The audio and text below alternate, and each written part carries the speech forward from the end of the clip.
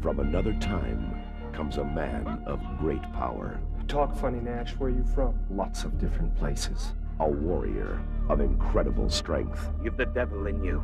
We've been kinsmen 20 years. Connor MacLeod was my kinsman. I don't know who you are. Because you were born different, men will fear you, try to drive you away.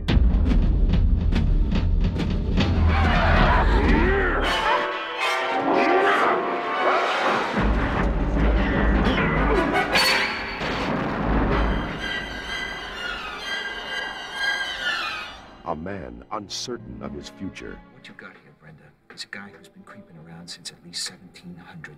It's not possible. And haunted by his past. Wait a minute, Nash. I want some answers. You cannot die, MacLeod. I'm Connor MacLeod of the Clan MacLeod.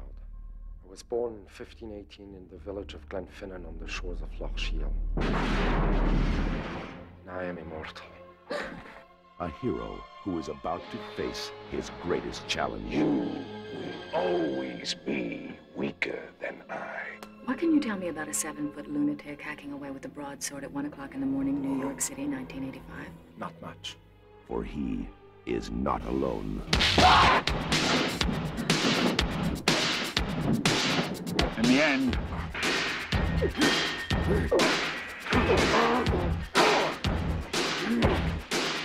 there can be only one.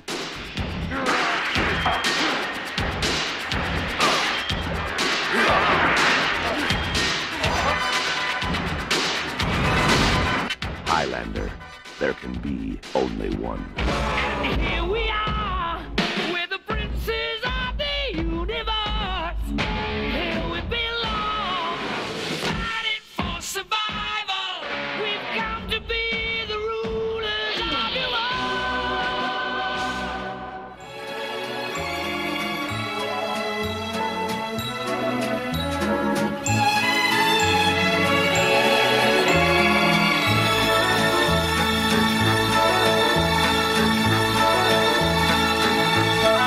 Everybody, hello and welcome to the I'll See You in Hell podcast. My name is Ollie and I'm here with my buddy Nathan. Say hello, Nathan. Who wants to live forever? And must die. He's teasing the film already, but before we get to that, I'm going to introduce his brother Jason, who's back with us. Say hello, Jason. Hello. All right. This week we are covering the 1986 classic Highlander. This movie was directed by Russell Mulcahy. It stars Christopher Lambert, Sean Connery, and Clancy Brown. The best summary I could find of many summaries was that an immortal Scottish swordsman must confront the last of his immortal opponent, a murderously brutal barbarian who lusts for the fabled prize. Yeah, he does. Yeah, he wants it. Give me the prize. Gotta have it. He's got to have that prize, Jason, right? Yeah, yeah. You'd like that prize, wouldn't you? You know what I mean? I don't know. So what is the prize, Jason? What's the prize? Okay, well, as far as I understand it, it's like, for number one, it's kind of shitty because it's mortality. That's part of the prize. No, I think that's awesome. Basically knowing the thoughts and desires of all mankind is kind of this I don't even know what you'd call it. It's such a weird, vague kind of prize that it's like, hey, I can be a normal dude and have kids and stuff now. Although I think they take away the immortality. You don't remember he gets to die, he gets to die now. I think that's what I said. I thought you said he gets to be immortal. No, he loses. Like the prize, all these immortals have been around for like forever, and the prize is like, oh, okay, you've won. Now you're immortal. You're gonna grow old and die. You can have kids, which is nice. And then you have some kind of insight. I don't know if it's like mind reading. I don't think it's like mind reading. Like I'm gonna get into this guy's brain, but more of a ultimate understanding of what people really want. So Jason, give your few sentence explanation of how you would describe the plot of this movie. Mm-hmm. The plot of this movie. Well, just the general idea of what they're trying to do. Well, all these like ancient, I guess you'd call them, immortals, anyways, who can only die from a beheading. Yeah. Have been running around the world for like thousands of years, basically running into each other, fighting each other, and killing each other.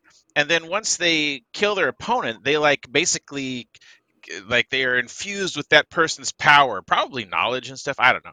And then at some point when there's only a few of them left, they're all drawn to this one particular place for the final battle, and then whoever is the last man standing, or a woman, because supposedly there's ladies too, gets the prize. Which what was the name of the final battle? There was a term for it, like the Gathering. The Gathering. Yeah. But when you wax, but they have like a general term to like all the things that happen when like your powers happen, like the quickening or whatever. Yeah. Like whenever the lightning and shit, like you get the quickening, it's all inside of you or whatever. It really reminds me of like when I started watching it again, I was like, this sort of reminds me of Star Wars.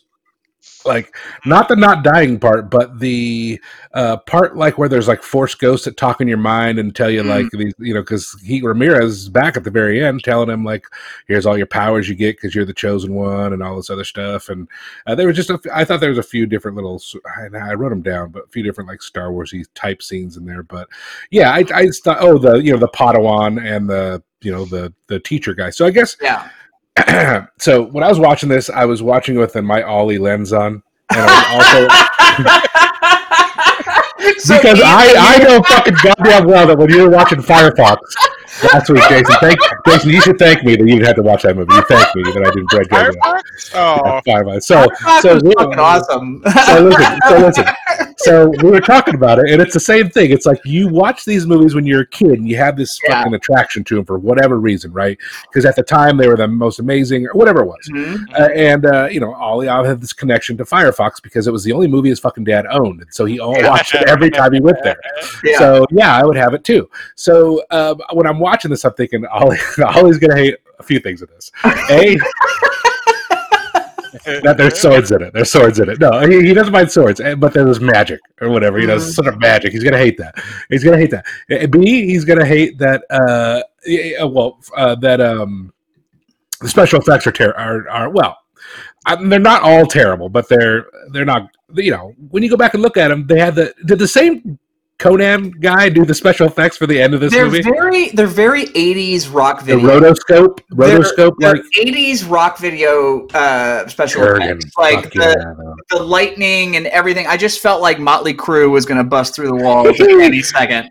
But Jason, who did the soundtrack to this movie? Queen. I mean, fucking Queen. We used to fucking love that soundtrack in high school, man. I still love it. What are you talking about? I still love it too. Yeah, it's awesome. It's an amazing soundtrack.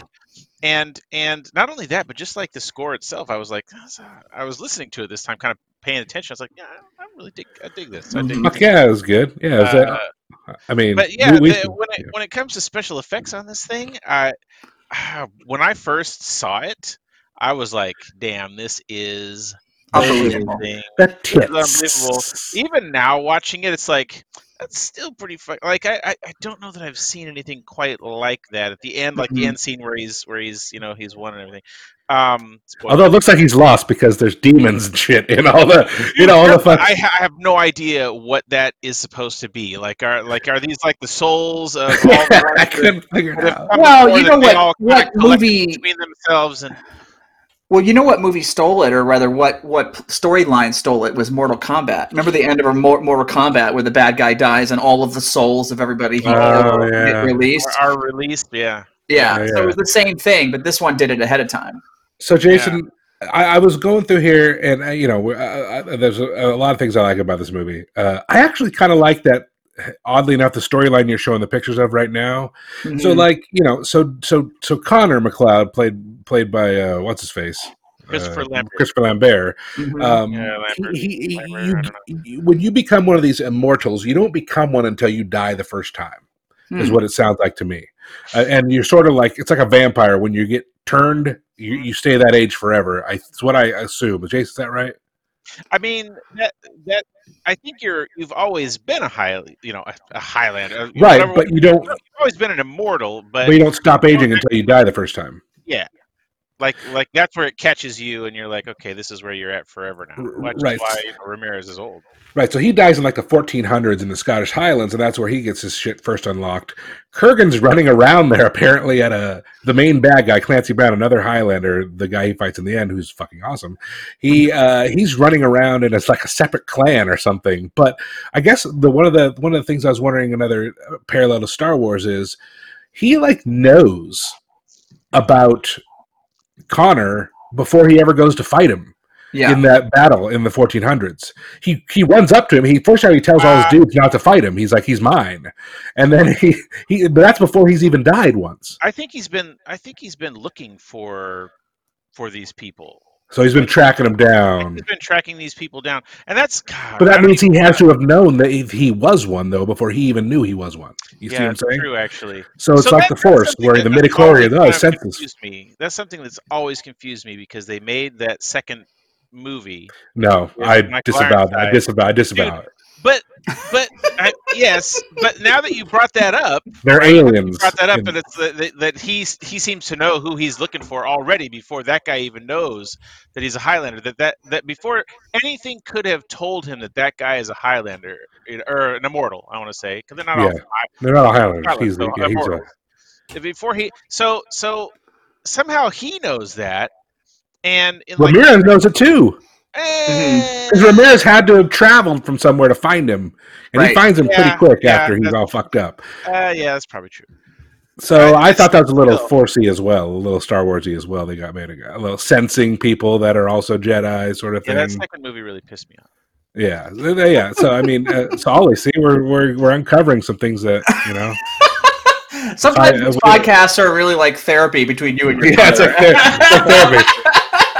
But this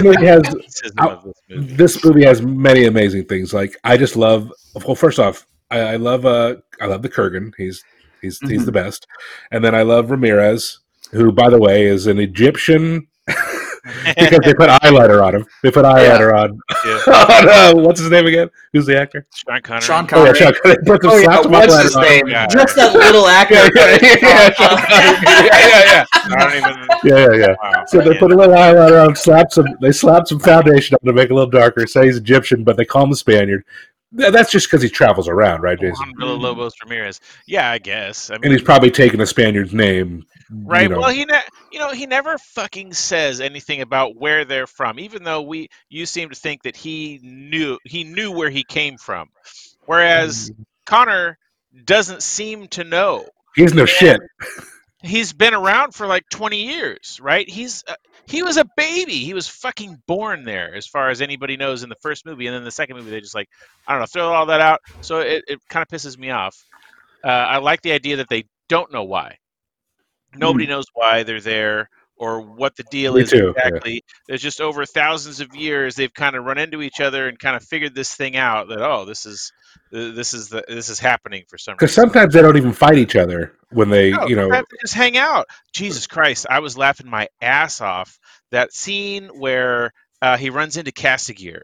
And Castigear, like on the bridge, and Castigear's all like, whips out this flask. Yeah, it's like, the sword. Connor's all like, "Oh, what's that? You trying to poison me?" Yeah, all like, it's just a little boom boom. A big strong man like you isn't afraid of a little boom boom.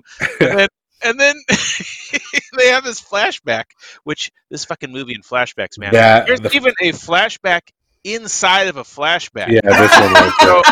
This one is.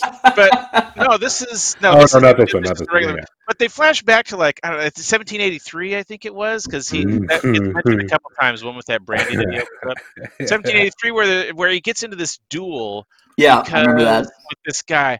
Holy shit! I forgot how fucking funny that was. That was great. Yeah, because he kept on killing him, but then not killing him. Yeah, stabbing him over and over again.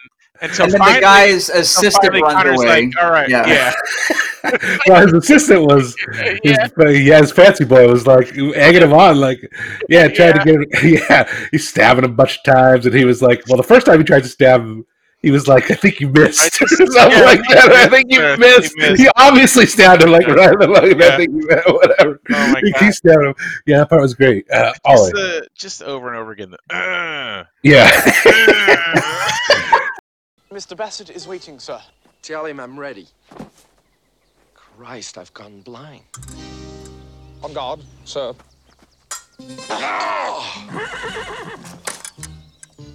Wonderful, sir. Thank you, Hotchkiss. Bassett? That you? You missed him, Mr. Bassett.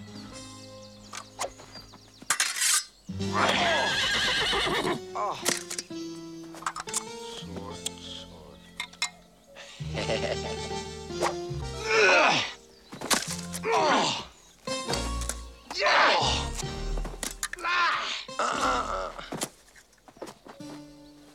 Stop, sir.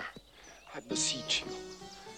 I apologize for calling your wife a bloated warthog. And I bid you good day. Yeah, there's a lot of stab in this movie. Like he lets that lady, so they put in a little bit of the love interest in here. You know what I mean? But to be fair, the she's like a scientist, right? And I don't know how she gets called out into a murder scene, anyways. But she shows up and she's some sort of like antique person scientist, or I don't know. She's their CSI. Well, CSI, but she has a weird, like a side love for like ancient swords and stuff like that, which sort of like takes over versus the killer. Yes. But what I thought was interesting, because at the very end, you know, he's like proven to her that he's he's an immortal or whatever. He gives her this knife and he's like, stab me with this knife and I'll show you I'm alive still. And she like won't do it, so he like stabs himself or whatever. Hurts himself real bad. And she's like, like that, you know what I mean? And then cut to like 30 seconds later, they're nailing. They're nailing. Like as he stabs himself right in front of her. Like, showed his quality. He shows quality. They nail, and then what I like the best is she like played the guy's role in this, because she's like, she has that cheesy ass line, and she's like, most people are afraid to die, you're afraid to live, and then she like walks away, and leaves him. She nails him and walks away and leaves him. I thought that was you know what I mean, like it was a hardcore there, but so I thought that was the other part I like with her, Jason, is so there's a part where Kurgan, the main bad guy, who's been basically running around trying to kill as many immortals as he can so he can get powerful and win the quickening and basically turn the earth into a really dark place. He's running around in New York City. He has been fighting a couple of the immortals and killing them there. By the way, his giant ass sword that he has to screw together. Yeah. Yes. I love that. It's good except for Jason. Ollie, I know you hated this part. I'll just ask Jason if he hated it. You gotta wait, Nathan. You have to let me actually speak in order to understand whether I like it or not. Ollie, okay. Ollie, I could have just been a cardboard cutout here. Sorry. Ollie, what did you think about the fights between what was that guy? Castigan? Castigear and the Kurgan. Okay. Let me know when you're ready for me to talk. I just asked you a question, buddy.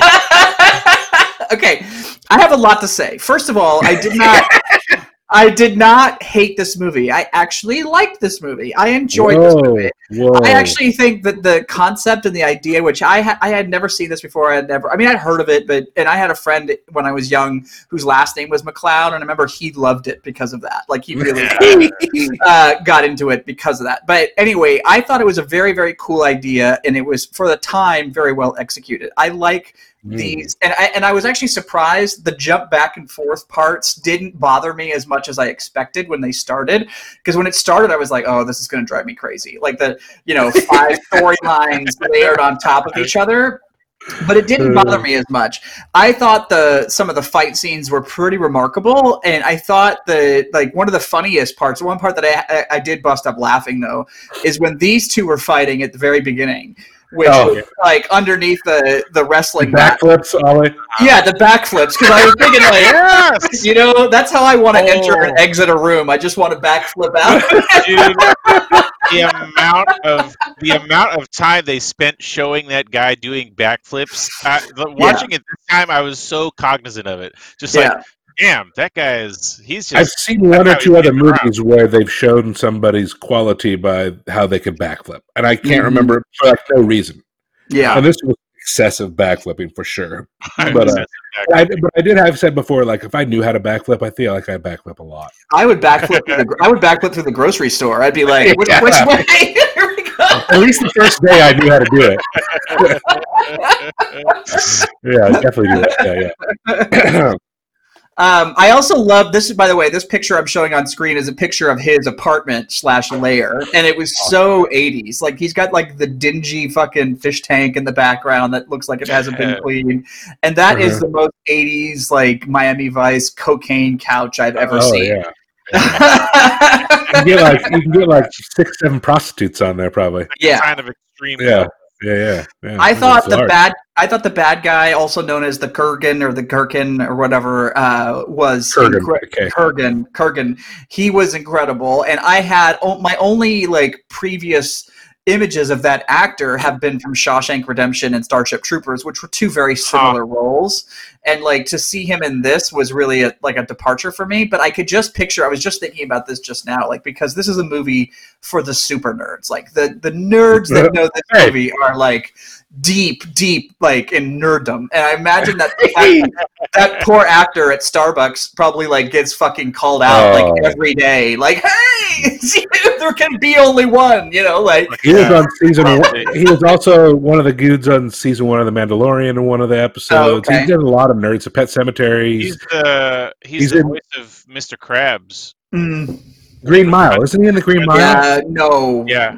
I don't think he's in the Green Mile. Oh, I thought he was like a regular old guard in the Green Mile, but I'm getting that just confused with Shawshank. He's in a ton of stuff, and people constantly they just love that guy. I love him too. Like his character is awesome. Yeah, I like this how he had his neck almost cut off. Or head cut off, and he's got bobby pins or something, like all this. It was fucking great. Yeah, it's the greatest. I'm gonna see. I don't think he was in Green Mile. I'm pretty sure. It would be weird for him to be in two Stephen King movies. But his role in Shawshank Redemption was not that dissimilar to his role in Starship Troopers. But, you know, it was a very. Oh shit! Oh, I didn't know he was in Dexter. Interesting. Yeah, he's in Rick and Morty. He was in DuckTales. Well, he's continuing to work though, right? I mean, like he's always had jobs. He was in The Crown. He played Lyndon Johnson in The Crown. That's interesting. Weird. Yeah. He was in, let's see, Montgomery Duck. What was that? Yeah, he's got quite a career, man. I really did enjoy this movie. I know it would have delighted you more if I despised it. I mean, look, I didn't, I wouldn't say that I'm gonna like watch it a bunch of times, but I could totally see, and so perhaps I had a little bit better understanding of the idea here, which was to watch a movie from our youth that meant something to us that maybe others. So I could see why you dug this movie because it had swords, sorcerers, and mysticism. I think the part that, like, if this movie were to get made again today, the part that I would love them to explore more is like the whole sort of subculture of what it is to be one of these immortals. And I'll give you an example of a movie that did it well. Like the John Wick movies has that whole subculture of the Continental. Like it's more of a society than anything. It's not like it's like a whole culture of assassins. Like the same thing could be done here. Like if there was a whole like if there was a way that they all can recognize each other on the street, if there were many more of them that were out there that they could just sort of like a wink and a nod and they knew that they were talking to somebody similar, I felt like that could have been explored more. Yeah. They made a TV show that went on for. Did they really? It went on for quite a few seasons. Seasons actually, and it really gets into this whole thing. Like there's this whole organization that has discovered that they exist and like tries to keep tabs on them as much as possible and shit like that. And it follows his cousin, Duck in the Cloud.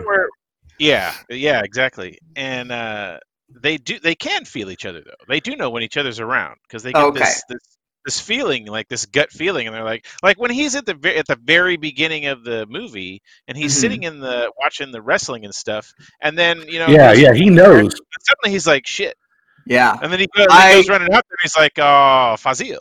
What's up? I love that fucking scene, by the way. And my favorite part of that wrestling arena scene was the super fan right behind yeah. Yeah, he was just this big, like, burly taxi cab driver. He's like, oh my god, this is the best fight ever! And it was like close up of his, like, foaming mouth. It was awesome. That Those guy are real wrestlers too. Like Greg Gagne was there. I was gonna say he was like my favorite back in the day. I used to me watch too. That fucking it's like a WCW or something like that. AWA, I don't remember what it was, but yeah, it was. But so Jason, what were all the powers? What were all the powers of the Immortals? Right, so they can't die. They can't grow old. They can sense each other like Force stuff. They might know about each other. They can breathe underwater, I guess. Although that doesn't really make sense. It's more like breathe underwater. It just doesn't bother them to not have to breathe. Okay, so could they survive like the vacuum of space? Probably. What happens if they got burnt to like their bones? He walked through fire before and it didn't affect him. Oh, Jesus. Yes. Okay. Ollie. Yeah. Would you choose to be an immortal like this guy, knowing that basically everyone that you'd befriend in your life or liked or you like fell in love with would die off and you'd keep living? No. Really? Yeah. Jason. Would I be interested in being an immortal? Fuck yeah. Yeah, I knew he would, because me too. I would listen, I would use I would have such an increased wisdom and intelligence from having lived for so long that you would, Jason. Well, first off, you'd have the wisdom, right? Because you'd be living a bunch of experience. Sure. So and intelligence, while you wouldn't like get, your brain wouldn't get like a million times smarter by doing things over and over again. I think you would gain some sort of intelligence, maybe. But anyways, so I feel like you could use that to benefit everyone that came into your life, even though they died off. It would be sad, but you'd make them have really good lives while they were around, probably. So I feel like I'd do immortal stuff. Yeah. I guess. I mean, after a while, though, you might get bored. Well, then I have some cut my head off. I gotta say that's the like. I mean, there you go. Sure. I mean, that's how you do it, right? That's how you the going wisdom when it comes to like super long-lived beings, right? Is the boredom problem? That's the major issue, because after a while, it's just like I've done everything already many, many times, probably, and this is fucking boring. There's nothing new I could possibly do. So Jason, let's talk. Ollie didn't watch a director's cut, but I feel like there was this one scene in there I wanted to call out that for people out there who've seen this movie, he has Connor McLeod, because he's like 600 years old or 500 years old. He's started to collect relics and artifacts, like things for his shop. He's got an antique shop, and he's collected them over the years, and he's got this stash in his back room with all his like super special ones. And he's got a business, so out of his business there, he has a secretary named Rachel, and she's probably like, I don't know, 50. She's supposed to probably be like 50-something, maybe a little older or younger. And in the non-director's cut, as far as I can tell, if I remember correctly, it's not. They don't look like they're romantically involved, but they look like they're very close, and they do have like a kiss on the lips where you're like, well, maybe once they were romantically involved. And it was super confusing, and I never could figure out what the deal was between those two, because I don't think they mentioned it. In the director's cut, now, Jason, Ollie, did you see a part, because you watched the non-director's cut, did you see a part where Duncan flashes back, or Connor flashes back, and he's in a barn with a little girl, and he saves her from the Nazis? Yes. Okay, so that wasn't the regular one. Okay. Yeah. That's the extended. So Ollie did watch the extended one, because that's not in the regular one. Because I remember being confused about who the fuck she was. So Ollie, when I've watched this movie like every time, probably before this time here, I didn't know that she was a child that he had saved, and now it makes it even weirder, because he was like a father figure to her, and I feel like the kiss he gives her at the end was kind of like romantic. Hey. So that it fucked me up a little bit yesterday when I was watching. I mean, you're constantly referencing fucking Star Wars, right? But Anakin, Anakin starts that fucking series as like a 5-year-old and ends up with what's her name? Well, I think she's hot though, She's hot. So it's okay. Wee-woo, you know what I mean? I'm 10 years old. I'd probably try to, you know what I mean? I'm kidding, people out there. I'm kidding. I mean, but We're looking at a lot of Nazis. What was that? Was he a Nazi in a movie? These are his his IMDb Head pictures, and they're pretty funny. This is Lambert, Christopher Lambert, who I recognize. Like the first movie I ever saw him in was Mortal Kombat. He played Raiden in Mortal Kombat. Shit! Right. Yeah. That came after this, I'm sure. Oh yeah, very much after. This picture is hilarious, though. I don't know. Yeah, I know, it's great. I wish you could see this one. He's got like his coat off of one shoulder and he's naked underneath. Yeah. It's like, yeah, I don't know what other movies he has been in since that were any good, I guess. Jason, I think he just does B movies. Like he's just a solid B movie actor. Yeah, right? pretty much. Yeah. I think it's I like Fortress. Yeah. I feel like so his accent is like sort of like I feel like it's kind of like Jean-Claude's, where he's lived in the U.S. I feel like, or he's been around the U.S. and the U.S. moved for so long that he probably could be a little better. I would think. I feel like he should be better. Like I feel like, you know, he's still like, but I'm just trying to rationalize why he's being held back. Why people don't hire him or whatever. Yeah, why doesn't he have more of a career? You And know, I also think it's because he's not a great actor. Maybe. I mean, you know, that might be it. So it might be it. Yeah, that might be a big part of it. Yeah. Yeah. But this is him in Mortal Kombat. Yeah, he was Raiden. Yeah, I remember that. Yeah, I feel like I like that movie, but There's another one watch it coming now, out. I'd be like, I saw that. They're doing one. It's going to be on what's it called? HBO Max. We talked about that. All those movies that are coming straight to HBO Max. It's going to be one of them. But like of all the movies in this, all the actors in this movie, he actually has the worst career because like Sean Connery had a huge career, and the Gherkin guy, he fucking had a tremendous career. The Kurgan always told by Clancy Brown, Jesus Christ. Just for the record, a gherkin is a pickle. It's also a knife, right, Jason? That's Gurkha. That's Gurkha. Yeah. Speaking of knives and swords, this is what I want to say earlier, which was knives and swords. I was watching this with the fighting eye, going like, okay, let's see how bad the fighting was. You know, every movie in the '80s, I feel like almost every movie in the '80s, they had a really hard time with sword fights. I feel like they just did. Making them look like real, like a lot of slow, ponderous attacks and yada yada.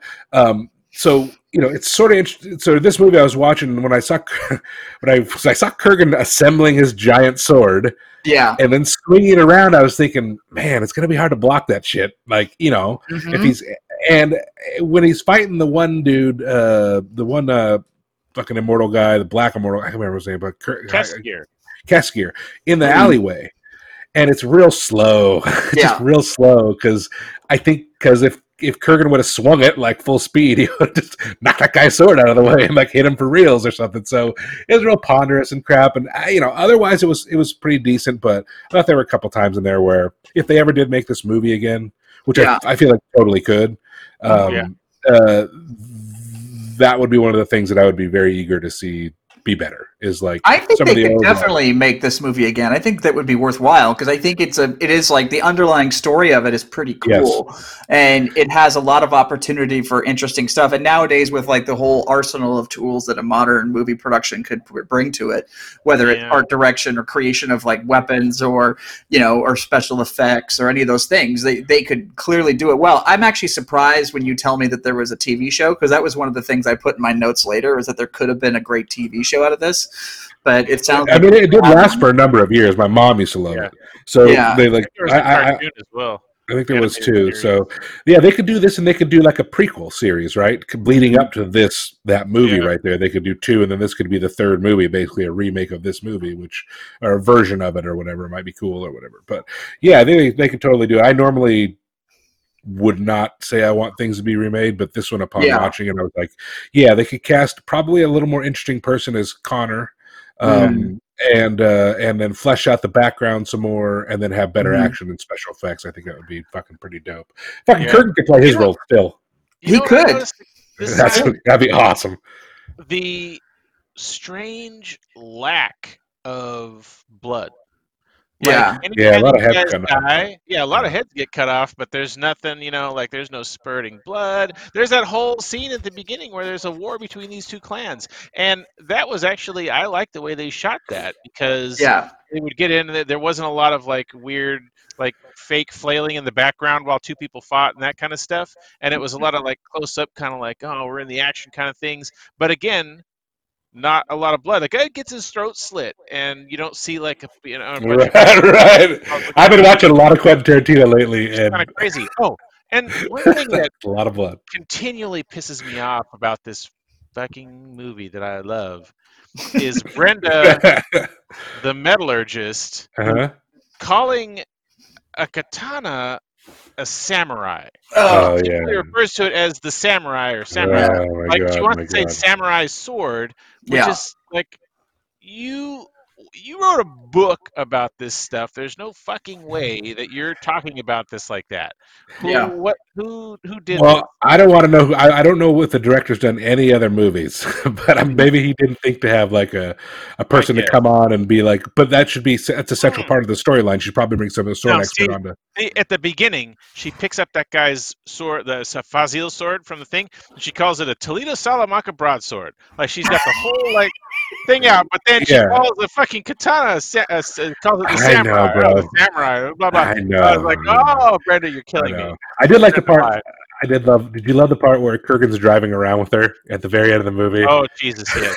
And he's mirroring everything she does. Yeah. Like she's screaming, and he'll take his hands off the wheel and scream. Yeah. Like he's very. By the way, he's running people off the road. Yeah, he's running people over on the road. He's driving dangerously between two giant trucks. Which, last time I checked, if you get squashed between two giant trucks, you might get your head cut off prematurely, which wouldn't be good. Like you're heading towards the final battle, bro. Just drive 55. You're good to go, man. Don't fucking kill yourself before you get there. Like what the fuck? That's what I was thinking the whole time. But I love that scene. That's so iconic when I love the way they shot that.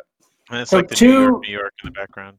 Yeah. 2 comments / question, and 1 comment and 1 question. So the comment I have is the one scene that kind of took me out of it and felt kind of cheesy was the Sean Connery and Connor on the beach, and they see like a deer or something, and they try to like replicate it, and then so they're breathing at the same breathing pattern, and then all of a sudden they can run at the same pace of it. I thought that was like, come on, bro, it's like the Force. He uses his force power to be like a deer, right, Jason? Here's my Jason knows. Go ahead. No, I was gonna say what's funny is he teaches them all these things about like their quote unquote abilities. Yeah. And he's like, oh, you can't be killed. This thing's called the quickening, where this energy or whatever. And then when when he gets to this point, he just like, and now for the last. Yeah. And that's it. He didn't say anything else about it. He's just like, this is the last little bit of this or whatever. Yeah. By the way, you can essentially connect to any creature on the planet. Like, you just become like, you enter this sort of relationship with it if it's nearby, and you can, I don't know, understand it or something. Okay, before you speak, Nathan, I was going to ask a question too, and this is a really stupid question. It's probably something I should have picked up on. What is the reason for the statement, there can be only one? I don't get it, because there are many of them. There are bunches of them. So what does that mean when they say there can only be one, or there can only be one? I don't get it, because there's a bunch of them. So what? Jason, do you want to take this? Do you want me to take it?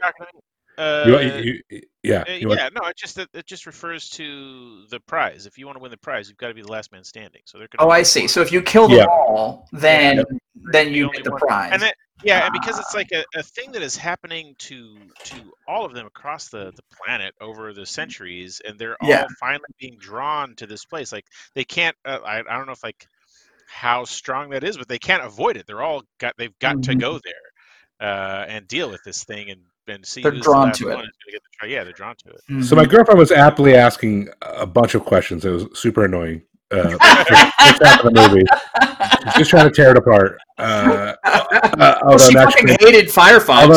I know. Although now she wants to watch the second half, which is great. So was Jason and Ollie? Was there only 4 that made it to New York? to the gathering? Like Kurgan, McLeod, the white guy in the first part, Fazil, and then yeah, the guy on the bridge. Yeah, Castigator. Castigator. Yeah. So there's only 4, right? That made it. Yeah.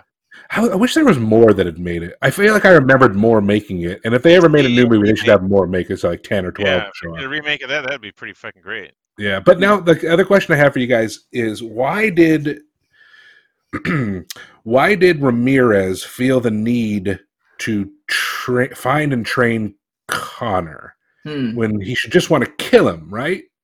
I mean, was he trying to get like a ally to go against like the Kurgan or something? I'm kind of wondering. I think so because they never cover that, right? Well, he says that I got to like when the Kurgan shows up at Connor's like castle house thingy, right?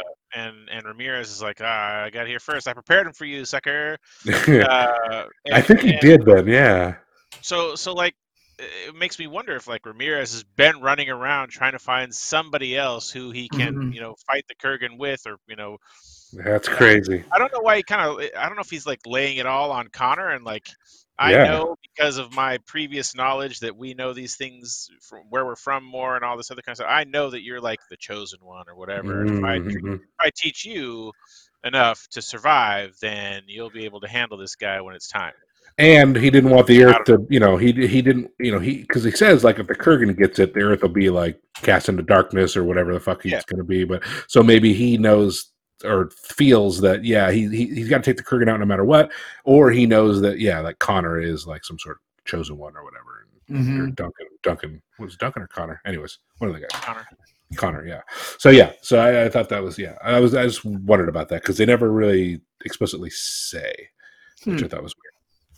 Yeah. Are there parts of this movie that you guys like now? Because I don't know, is this the kind of movie, Nathan, that you watch sort of ritualistically, like every couple of years, or is it something that like you just know you like it, so you don't revisit it, kind of thing? Like, now it's more Lord of the Rings every year. You're not one of those. No.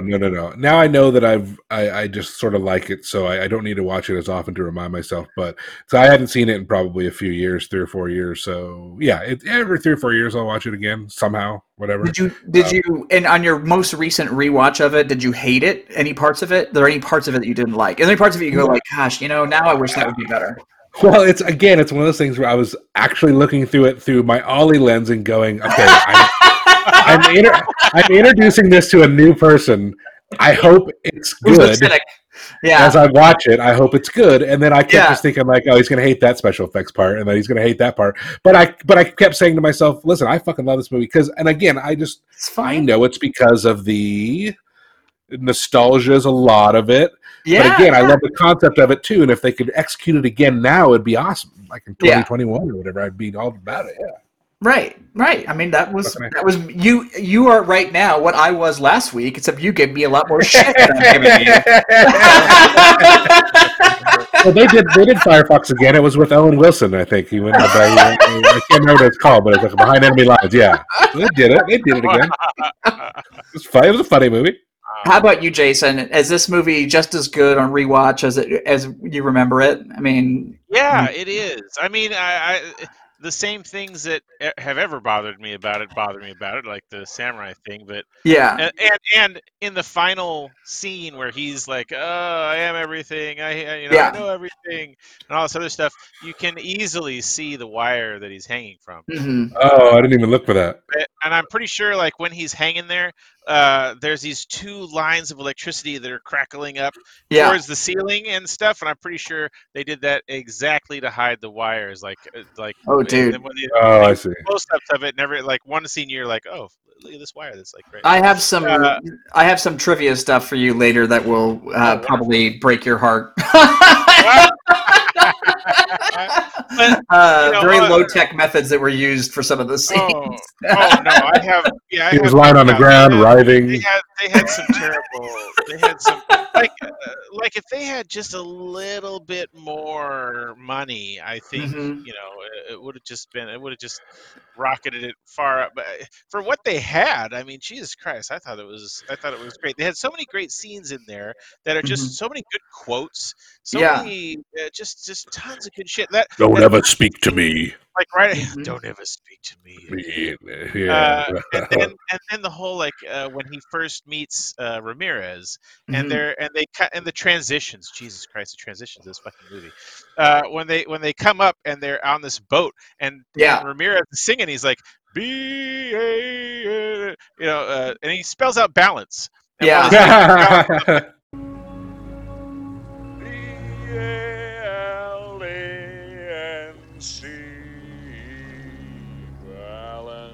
I don't like boats. I don't like water. I didn't know he did that. B-A-L-A-N-C-E, balance. Like this. It's fucking. Oh my god. Yeah, there's Kurgan has all the lines. There was also that guy that the newspaper guy. He's talking the cop. There's a sub kind of plot where the cops are trying to find out who's cutting people's heads off. Shit. So there's a bunch of cops going around. And they actually are not super terrible at first, but there's a part where you guys remember where that newspaper guy's talking to him, and he's reading some quotes from the paper about the police effort.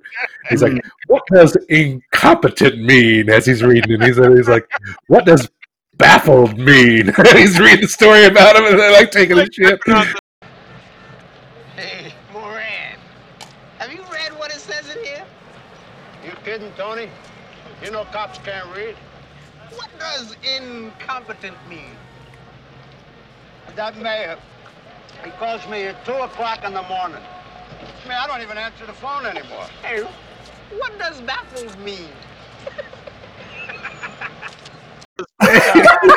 yeah. What does baffled mean? He's like acting all innocent. Like, that's so fucking great. I thought that was great. But the Kurgan, the scene where he's in the favorite scene of the whole movie is the one where he's in the church, and they don't ever explain this either, Jason.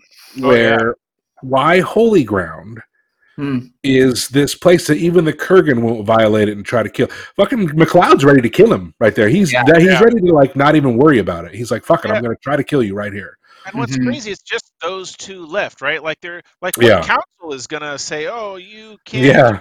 You're in trouble now." Like there's absolutely, as far as anybody knows, no good. Unless you don't get the quickening, right? If you don't get it, then you're fucked. You just fucked yourself. But he tells him he's gonna wait for him outside. He doesn't even show up. Like, he fucking McLeod's serious. He's like, "Come outside and I'll be waiting for you." And Kurgan just fucking hangs out in there. But he has all those great lines. He like sticks his tongue out at the nuns. The pastor comes over and tries to get him to leave or whatever. And he's what's that one, Jason? I have something to say. I have something to say. It's better to burn out than to fade away.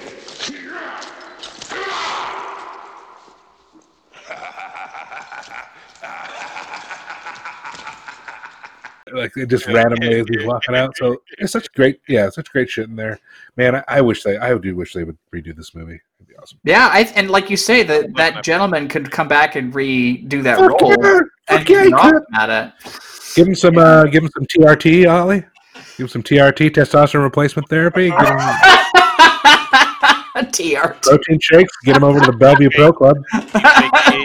Dr. Squat. That guy will be fucking huge.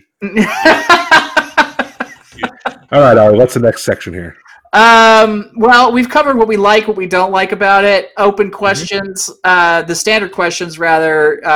When did I see this the first time? Last night. How about you guys? Did you see it in the theater?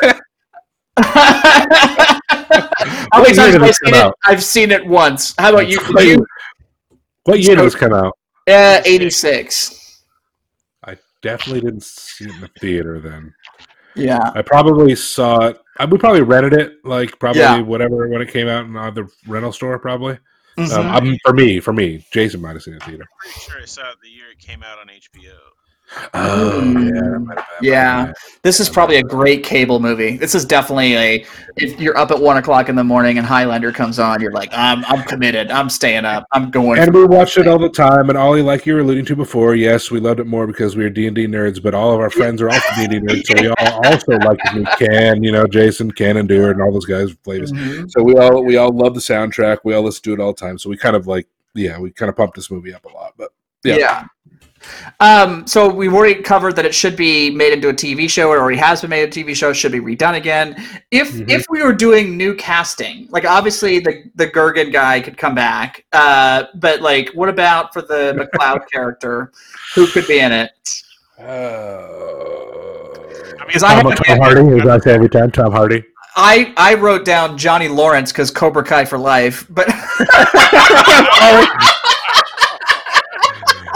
Ollie, are you trying to reinvigorate someone's? Are you trying to invigorate someone's career here with your choice?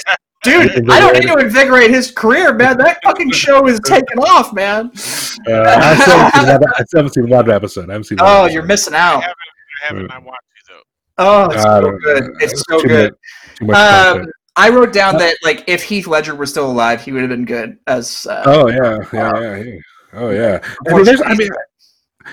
Well, I think there's a lot of people that they could just slot into this role that would be able to do well at it. You know, it'd probably be a young Hollywood type. Hopefully, it wouldn't be someone too stupid. But I think where they'll really make the role shine, though, is the bad guy who will be playing Kurgan. Always. It'd be the same as this formula here, but I would just like a little bit more interesting main guy, and then Ramirez's character would be awesome, and then they could throw in some other cool people. But yeah. The bad guy is the most important casting of all of the movies we've talked about. In my opinion, every single movie, whoever is playing the antagonist is always the most important. Is because they're not believable, if they're not scary, if they're not dread. If you don't have any dread towards them, then it's like I remember like the worst Bond movie I ever saw was Quantum of the Solace, and I remember like the bad guy was like an environmentalist who drove a fucking Prius, and it was like I don't understand why I'm supposed to be afraid of this guy.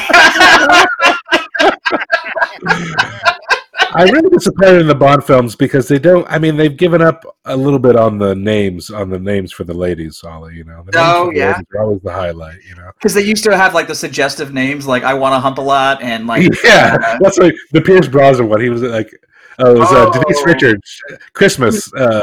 Oh God, Jones or something. But then she had another name that was like Dr. BJ or something. It was something like that, but the line was like the line after he nails her is like Christmas comes more than twice a year or once a year or whatever. Something like that after he nails her. I figured it out. It was Dr. Goodhead. It was Dr. Goodhead.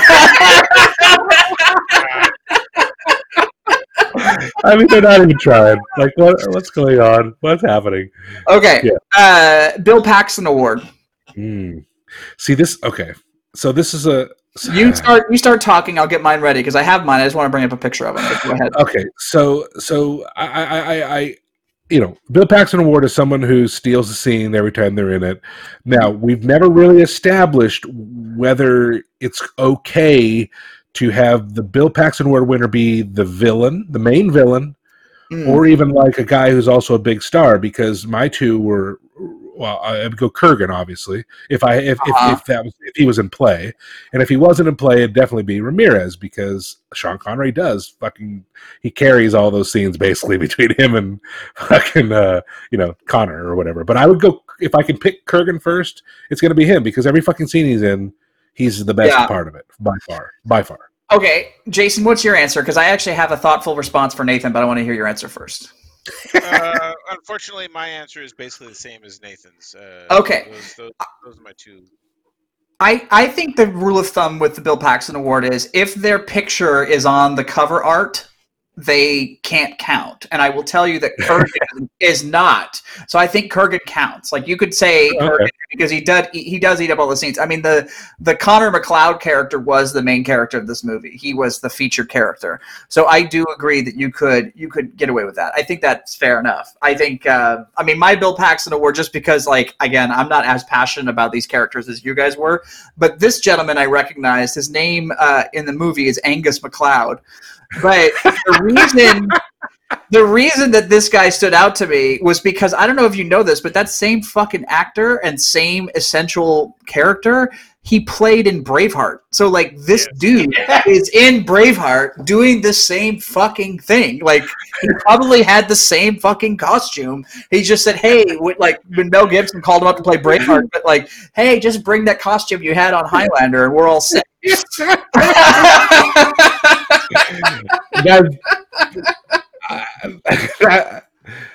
That is 100%. That's 100% what happened. That's 100% what happened. I agree with you. I saw the guy too, and I had to think about it. I was like, I'm pretty sure it's him. And they typecast this guy. I feel like he's in a, because I think he's in. Was he in Troy as well? Like I feel like he's in period costume in Troy as well, like armor and like fucking. I don't know if he was in Vikings. Yeah. So Angus MacLeod is Tolly motherfucker. So he's he chewed up the scenery for you, did he?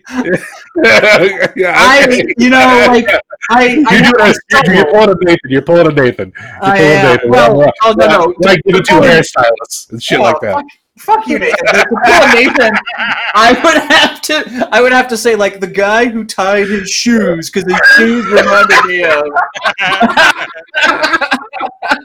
No, I did one guy's hairstylist one time. Yeah, and I think I did a karate trainer another time. That's all. I concede that your guys' Bill Paxton Warrior is better for sure. Okay, so moving into some of the standard questions that I always dig into with a little bit of research. This movie cost $16 million to make. $16 million. Okay. And it made $12.9 million, so it was a loss. But one thing I forgot to do it, but I'm gonna do it real quick. Is average ticket cost, movie ticket price in 1986. Movie ticket price, 1986. Because I think that plays into it, right? Like how much was a movie ticket? And okay, so it was $3.55 up to $8.97. So that makes a difference, like when you're looking at like how much money a movie made, because you're like, okay, the same buying power is $8. Okay, today. Right. I mean, because a movie today costs $20, and or $25 now. Jesus. I mean, I feel like this movie, and I haven't done the research. I don't know. So shocking. I know. But I feel like it caught on in more the cult following afterwards, well, like many of these movies do, and has since obviously made up a lot of money and the sales of DVDs and Blu-rays and that sort of thing. Oh yeah, that's my guess. That's my guess. Made their money back. They made multiple more movies and a TV series and a cartoon. Yeah. I think, but also it's possible that the box office numbers that I get don't include global, because that's another thing. Because this movie probably played very well in Japan and China and all that shit. Possibly. Yeah, because it's very much in line with the kinds of films that typically do well there. And Sean Connery was a global brand. This other gentleman definitely not, but Sean Connery would have netted some cash. So here is review scores. I hope you have your Ebert ready to go. I got it ready to go, bro. This one for Rotten Tomatoes. This one got 69% with the critics and 79% with the audience. Wow, so that's actually way higher than I thought it was going to be. Much better than Firefox last week, which was in the 30s. Yeah. So, I mean, well, I will tell you this. I have a feeling that Roger Ebert liked Firefox more than this movie. The way I know that is that I did some research and I found out that he did not even review on in a written form the first movie. He reviewed the second movie. Interesting. And so I went and looked at the review score for the second movie, and it was the first time I'd see this score. Half a star. Half a star? Half a fucking star for the second movie. Second movie was terrible, though. I mean, I will say it was terrible. So I went and saw that he did a video review of this with Siskel. And while he didn't give it a stars, he gave it a thumbs down, and he definitely did not. He did not love it. He did not love this movie. Jason Ebert did not love this movie, so he can fuck off.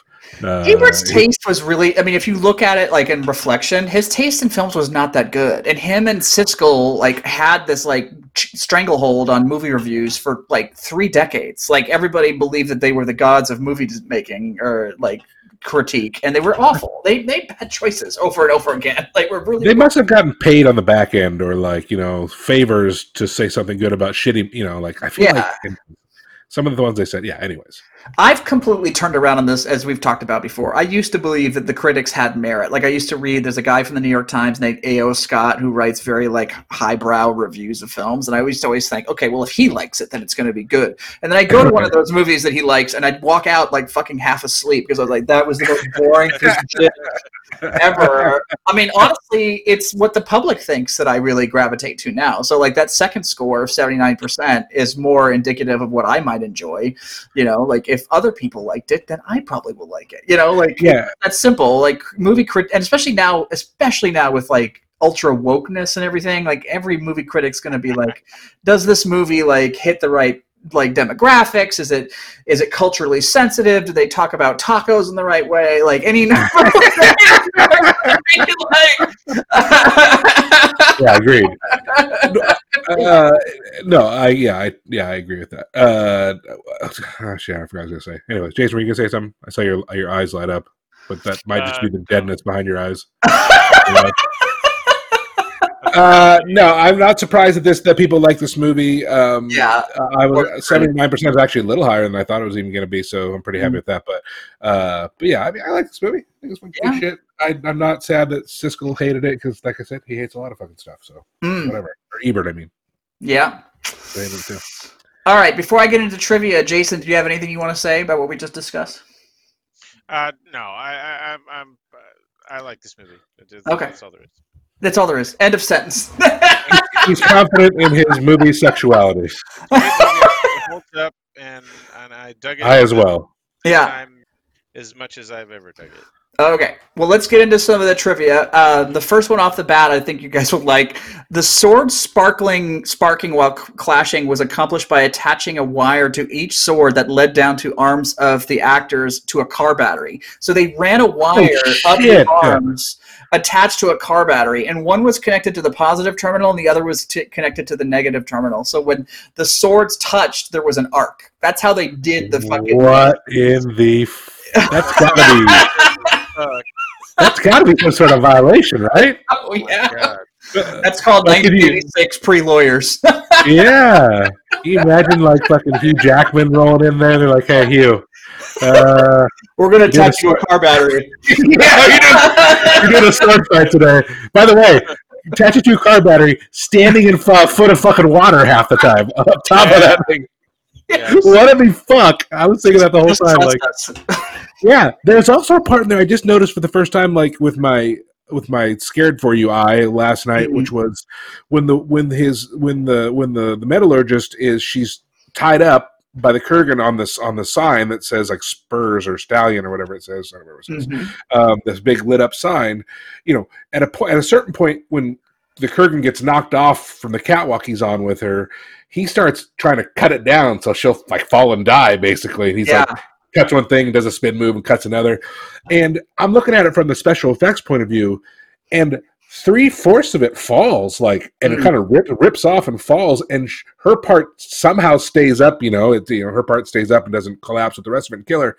But I was watching that going like, I wonder how they did that, because they made a giant structure rip almost all the way off the wall, and she somehow heard. I mean, maybe they had it in 2 pieces. Anyways, I just thought that was like, yeah. Now that you're saying like the attached car batteries, I'm thinking, fuck, maybe they were like just doing a bunch of fucking shady shit like the whole time. Like that's crazy, man. That's crazy. God. Yeah, I doubt that would you get away with it now. Wow. I mean, now they would just add it digitally afterwards, but like, all of the actors would be wearing tennis balls all over their face, and then manipulated later. So all of Sean Connery's scenes had to be filmed in 1 week because his schedule was so tight. So he had a bet with a director that they could not finish in 7 days, but they did. And the reason that this bit of trivia, and he by the way, for that 1 week, he got $1 million. So $1 million for the work. Wow. Again, it's a similar thing to what we talked about last week with Clint Eastwood. Like Sean Connery, Clint Eastwood, these stars were the biggest stars in the world. So they moved mountains to get them into their movies. It reminded me of when we talked about The Rock. Remember at The Rock, they built a cabin for him on Alcatraz. Right. He didn't like to fly or something on helicopters backwards and forwards. He didn't want to take the boat. He didn't want to fly back and forth. He just wanted one trip. Yeah, so he just wanted to be out there on the island for his whole time. So they built him a cabin. Yeah, exactly. It's kind of a big deal. Kind of a big deal, yeah. That's crazy. Fuck. Yeah. That's awesome. So, according to the director, Russell Mulcahy, the crew felt that Clancy Brown had become the Kurgan, and some refused to go near him. So they didn't hang out with him. Hey, Like the aforementioned Heath Ledger from Batman. From Batman, like he got into it so much that people. I mean, listen, in the scene where he's got his head nearly shaved off, he looks fucking crazy. Yeah, I wouldn't want to go hang out with him either. Yeah, he definitely does. Okay, so Christopher Lambert spent time with a dialogue coach developing an accent which sounded non-specifically foreign. Whoa. I feel like he sounds like that in every movie, though, Jason, doesn't he? Yeah. I mean, he does. So, so I don't know what they did. Maybe that stuck with him. I don't know. yeah. Because I feel like he sounds like that in every movie. Like, it didn't work. All right. That's a weird one. If next time I get to travel and if somebody asks me if I'm Canadian or American, I'm going to say, no, I'm non-specifically foreign. Non-specific, yeah. This accent is not specifically foreign. Can you tell? Here's an odd one. Kurt Russell was originally cast as Connor McCloud, but he pulled out of the project at the insistence of his girlfriend Goldie Hawn. He instead starred in Big Trouble in Little China. So this was a casting decision I completely embrace. He would have been fucking awful, and he was perfect. He was perfect as Jack Burton in Big Trouble in Little China. That is true. Yeah, but I wouldn't have wanted to pull. I wouldn't want him to be pulled out of that movie for this one for sure. Or him trying a Scottish accent. Could you imagine Kurt Russell with a Scottish accent? They would have said fuck it. Foreign accent. Yeah, he'd have a non-specific foreign one. Yeah. Wow. Yeah. Okay. So I was actually blown away that Queen did the soundtrack for this, and I thought the soundtrack was epic. But before Queen decided to do the soundtrack for the film, apparently David Bowie, Sting, and Duran Duran were considered instead. So I want to know how they got him to do it. Like, I wonder if it was like, I can't. I mean, Queen would have been really big at this time still, or maybe I think in the 80s. It must have cost them money unless they knew him for some reason. I don't know about that, but here's a suspicion I have. I know, like in the 80s, the late 70s and early 80s, like movies and music were really meshed, and this is the part that was meshed. It was the financing, because you know that like the guys from Monty Python were very close with Pink Floyd, and Pink Floyd like actually financed some of the early Monty Python. So like that whole like crossover between music and movies, it didn't surprise me. I wasn't surprised that they had that. And Queen, by the way, I don't know if you guys saw the Bohemian Rhapsody movie or whatever. It was pretty good. Yeah, pretty good movie. Yeah. An amazing band, incredible story. But yeah. Okay, so that's the last of our trivia. Now we get into the Best Picture category for the year of this film. Yeah. Let's see who went up, who this movie should have won against, right, Adrian? Okay. So, yeah. You have no idea how disappointed I was to find out Kiss of the Spider-Woman had nothing to do with Spider-Woman. Yeah, me too. Okay. As a kid, yeah. You know, Spider-Man growing up, and then seeing that Kiss of the Spider-Woman, anything. Jason, here's the other thing that fucked me up about the 80s. There was a TV show called The Avengers, but it was a British high show, right? But we would go to my grandma's house and she had cable. We didn't have cable. So at my grandma's house, she had cable, and on Saturday mornings we'd get up real early, like 5 a.m. to start watching cartoons. And I remember seeing in her TV guide, like at 4 in the morning, the Avengers were on. And I was like, oh shit, what? Like they have an Avengers cartoon, huh? This is like in 1983, you know? It's like and so I get up at like 4 in the morning, 4:30 in the morning, and quietly turn the TV on and am fucking super confused why it's black and white, a dude and a chick talking about spy stuff. And I watch it for a really long time thinking, okay, it's going to change any time now. They can do. I was very disappointed. So Jason, I probably pee on that Spider-Woman, Jason. Yeah. So the nominees this year were The Color Purple, Kiss of the Spider-Woman, Prizzy's Honor, Witness, and Out of Africa. And the winning film was Out of Africa. So like I would say that of these movies, I think only 2 of them are even findable now, and that would be Out of Africa and The Color Purple. Witness is the one with that's the one Mom and Dad took us to, right, Jason? Because I saw the theater. It was with Harrison Ford. Han Solo, Harrison Ford. And I didn't see any of the other ones, I don't think. Yep. Color Purple? No, Witness. No, I'm saying you haven't seen The Color Purple? I have not, no. Oh, man. It was pretty good. Yeah. Okay, I'll have It's to watch it. dark. It was one of Oprah's like book club movies or whatever. Yes, this one's he's like a detective, and he has to go to like Amish land. Amish land to like find out who killed some people or whatever. Ooh, Kelly McGillis. I should be writing descriptions for these things on HBO. He goes to Amish land to find some killers or whatever. Okay, so as usual, we would prefer to watch Highlander over any of these fucking films. Oh yes, of course. I don't know that it should win Best Picture, but I mean, over those films for sure, right, guys? Yeah. Okay. Sure. So now is the time we talk about what we do next, and I have an idea. Okay, you have an idea, but I'd like to ask Jason something. Okay, go for it. Jason, if you were to do another one of these, which I hope you don't ever do one again, but if you these podcasts, I hope you decide never to do one again. But if you did, what do you think of one of the two movies you should? What kind of movies? He wants to be in Flash Gordon because you've been talking about it for 3 months. I'm sure he wants to do Flash. Yeah. Anything else kind of mind? It's disappointing how many people get confused about Flash Gordon and the Flash. Oh yeah. I'm saddened by that. Like, yeah, they're very different. The Flash? No, Flash Gordon. God damn it. Flash Gordon was first, fuckers. Ming the Merciless, right, Jason? Mm-hmm. Yeah, Ming the fucking Merciless. Yeah. Mm-hmm. All right. So what other one other than Flash Gordon? Oh, you know what? I can't remember if there are rules for this podcast as to what movies you'll actually watch. We try to keep because actually I like 70s, 80s, early 90s if we can.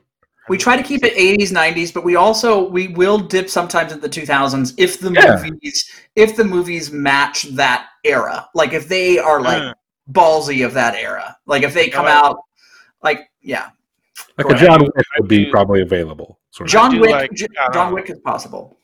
I mean, that's fine. I was thinking it's like something like Equilibrium or yeah, that movie's dope. Have you seen that movie? I don't think I've seen that movie. Oh man, yeah. Oh, what about I don't know if it's got. What about yeah? I'm trying to remember the name of this movie. It's got Bill Paxton in it, actually. Oh. What happens in the movie, Jason? I'm intrigued already. Frailty. Oh, Frailty. That movie's dope. Yeah, that movie's good.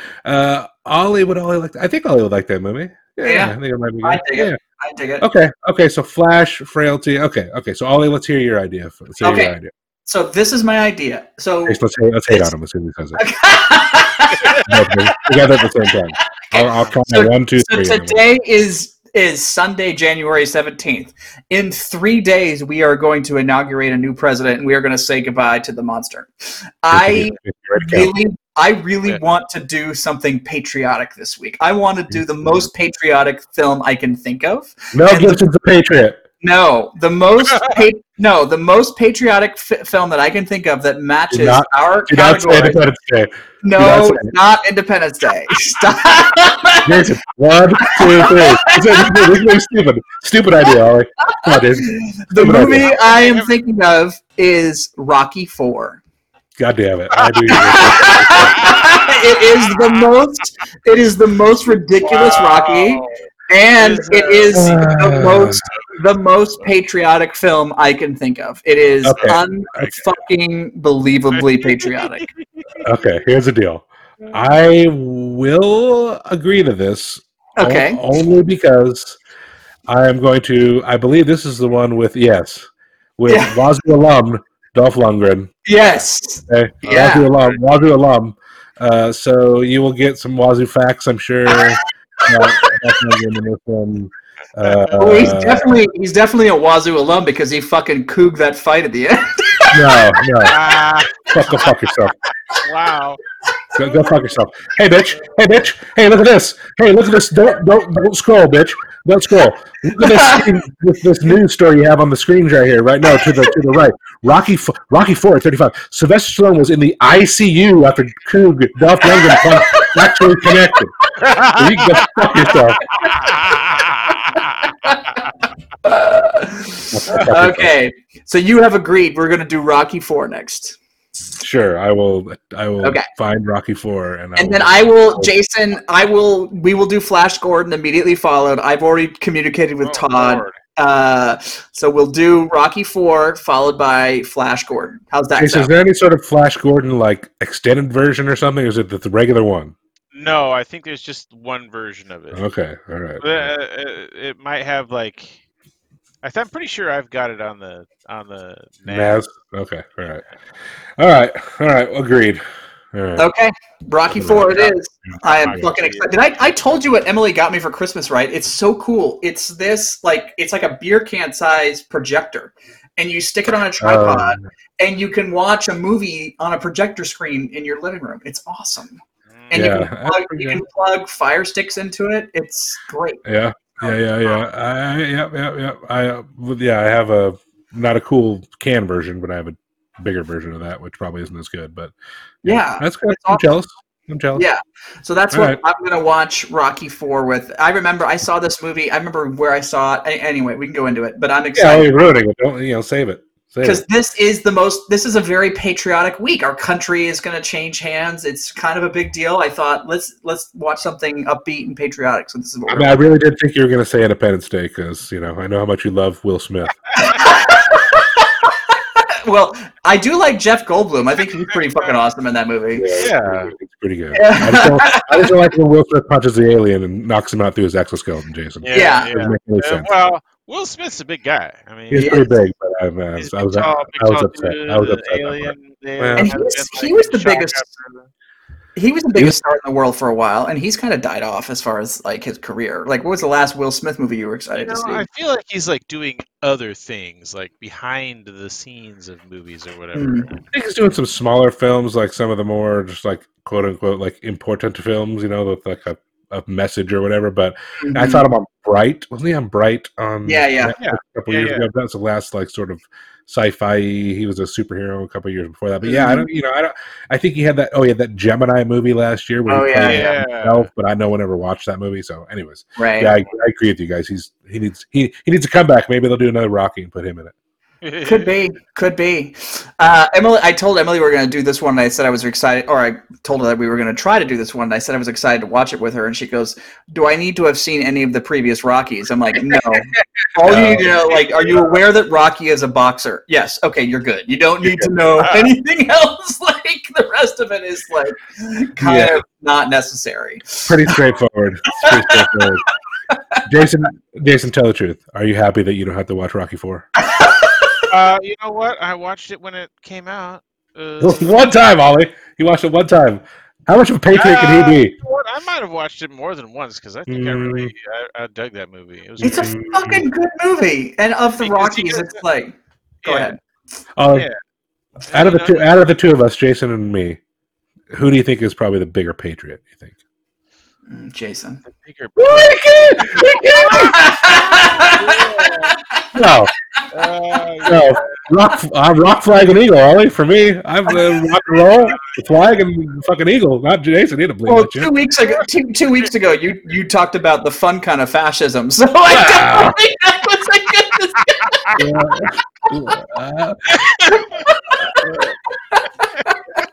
and there's a lot of confusion going along. I'm confused. What do you mean this movie is fascist? Oh, did the fucking SS uniforms not give it away? Hey, Nathan was like, what? I don't understand.